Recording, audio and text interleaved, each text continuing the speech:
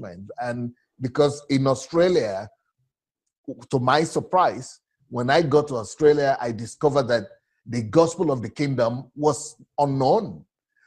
Many people all over the world know the Australian church, especially the Hillsong Church and CCC and other churches and OPC, all these other churches that are there that are big in Australia. I discovered that they don't preach the kingdom. And it's like the kingdom is a strange message over there. And but you. Moreover, brethren, I declare unto you the gospel, which I preached unto you, which also ye have received, and wherein ye stand. And the gospel, that's the question here. What is the gospel? If I gave you a written exam to write it out, what would you say? Paul will give us the gospel in a nutshell. And we need to understand, as Christians, we need to understand precisely what the gospel is, because we'll discover astonishingly that is hard to find coming from a pulpit today. They'll talk about a lot of interesting things, but the gospel is astonishingly absent. Why? What's going on here? See, Paul had already preached it back in...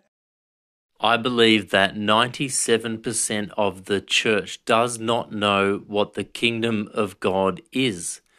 Jesus Christ communicated the good news of the kingdom in a parable, chapter 13 of Matthew, where he said that if you don't understand this parable, you will not understand any other parable.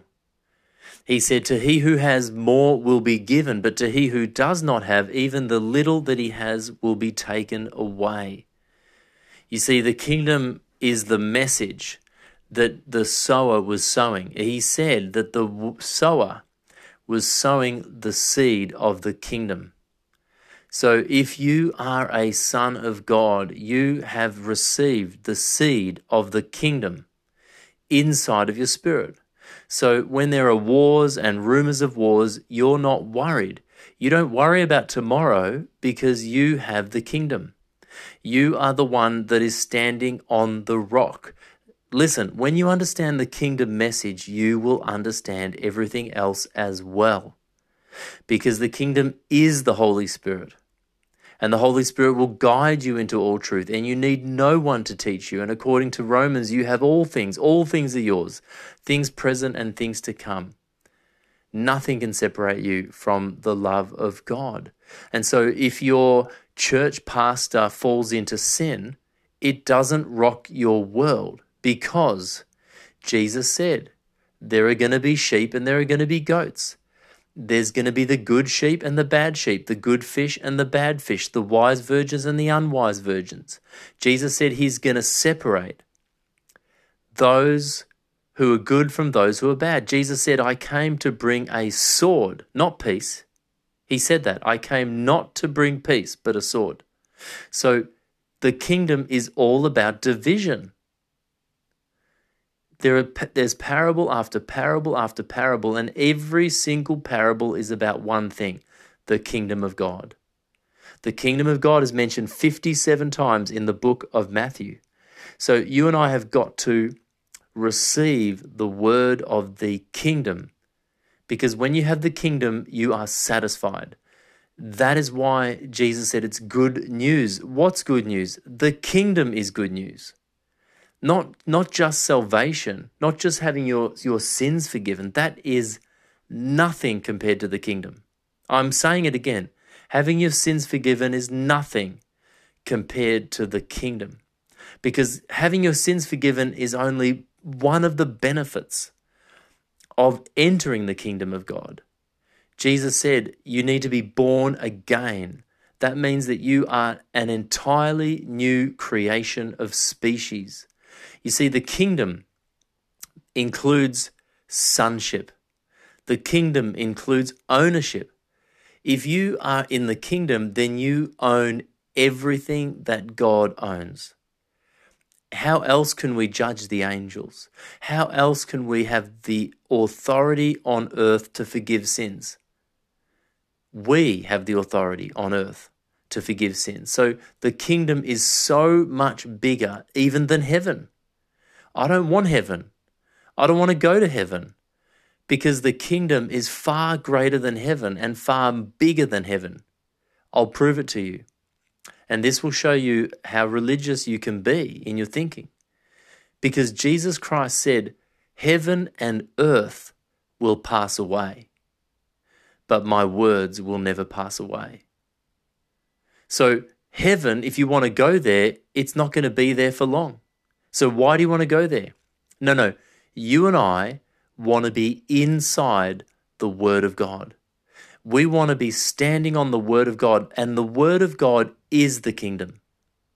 You can't separate it. You can't separate Jesus Christ from the Word of God from the kingdom. Paul said, the kingdom of heaven is not meat and drink, but righteousness, peace, and joy in the Holy Ghost. So the kingdom is inside the Holy Ghost. You are born again by the Holy Ghost. You become a new creation hidden in Christ Jesus, seated at the right hand of God. This is the mystery that was revealed. And I can't explain it to you, but you have got to be hungry. Jesus Christ said, those who are hungry and thirsty for righteousness, they will be filled. It's up to us to obey him. It's up to us to repent. We repent. We turn around. We change. We need to die to ourselves, carry our cross and follow him. The kingdom requires us to die. Jesus Christ said, it's the poor in spirit who will receive the kingdom. It's the little children who will receive the kingdom. So my encouragement today is to begin the journey as a Christian to be a disciple of the kingdom. Be a disciple of Jesus Christ, of course. But Jesus Christ had one message, and it was the kingdom of God. The kingdom of God is at hand. And Jesus Christ taught the disciples on the road to Emmaus about the kingdom of God. And Jesus taught the disciples after his resurrection in the book of Acts for 40 days about the kingdom of God. Did you know that it doesn't even mention the word love in the book of Acts? We, in our Christianity, in our churchdom, have made it all about love and acceptance and seeker-filled services, and Jesus Christ is a hippie who loves everybody, and that is part of it. Not that he's a hippie, but the message that he preached is a message of the kingdom, and a kingdom is violence. A kingdom takes the kingdom by force. A kingdom brings division. So if your wife leaves you, then rejoice because she's gone. You know what I'm saying? Don't feel like a failure. If you are serving God, if you are loving her as Christ loves the church, and if she leaves, Paul said, hey, if your wife leaves, then you're free. If your wife is an unbeliever, don't let it bother you, okay?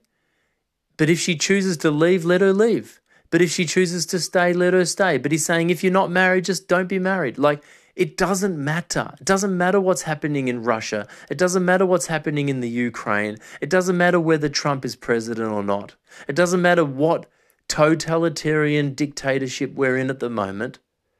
The kingdom and the word of God is not chained. Paul was totally abandoned. Everybody left him. Many apostles and people were against him and writing letters against him and saying he couldn't be of God because he's in prison.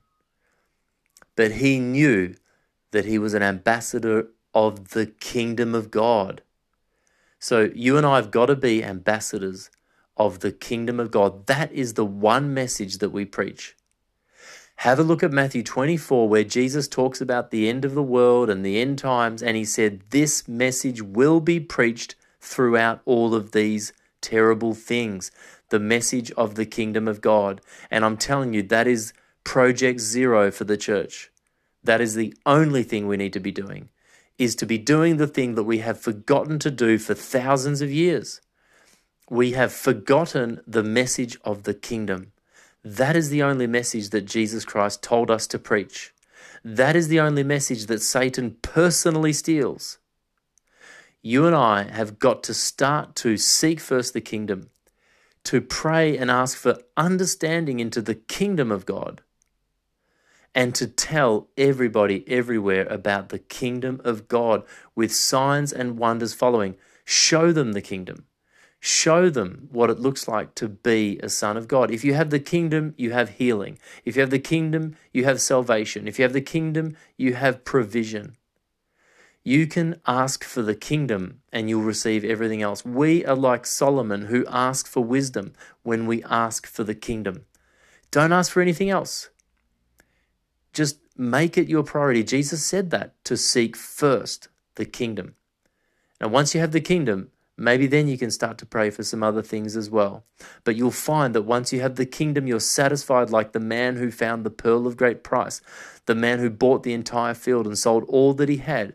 When you have the kingdom, you'll find that you'll only be praying for other people because you're settled, you're done. You and I are seated at the right hand of God. Jesus said, as I sat on my Father's throne, you will sit with me on my throne. That should blow your mind. That should be enough for you to wonder, what has religion held back from you? What has religion stopped from telling you? You are more than just saved. You are more than just forgiven of your sins. You are a son of God. You look just like your Father. I've been Jonathan. You've been listening or watching the Kingdom Dynamics podcast. Please share this far and wide. There is not a Christian on earth who wouldn't rejoice to hear this message. In Jesus' name. Come, Lord Jesus.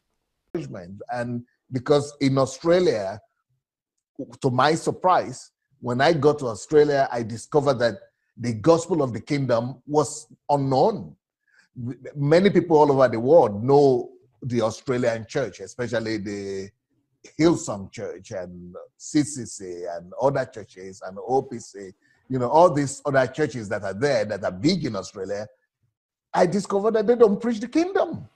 And it's like the kingdom is a strange message over there. And but you.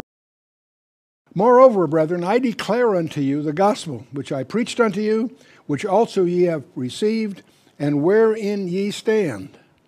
And the gospel, that's the question here. What is the gospel? If I gave you a written exam to write it out, what would you say? Paul will give us the gospel in a nutshell. And we need to understand, as Christians, we need to understand precisely what the gospel is, because we'll discover astonishingly that is hard to find coming from a pulpit today. They'll talk about a lot of interesting things, but the gospel is astonishingly absent. Why? What's going on here? See, Paul had already preached it back in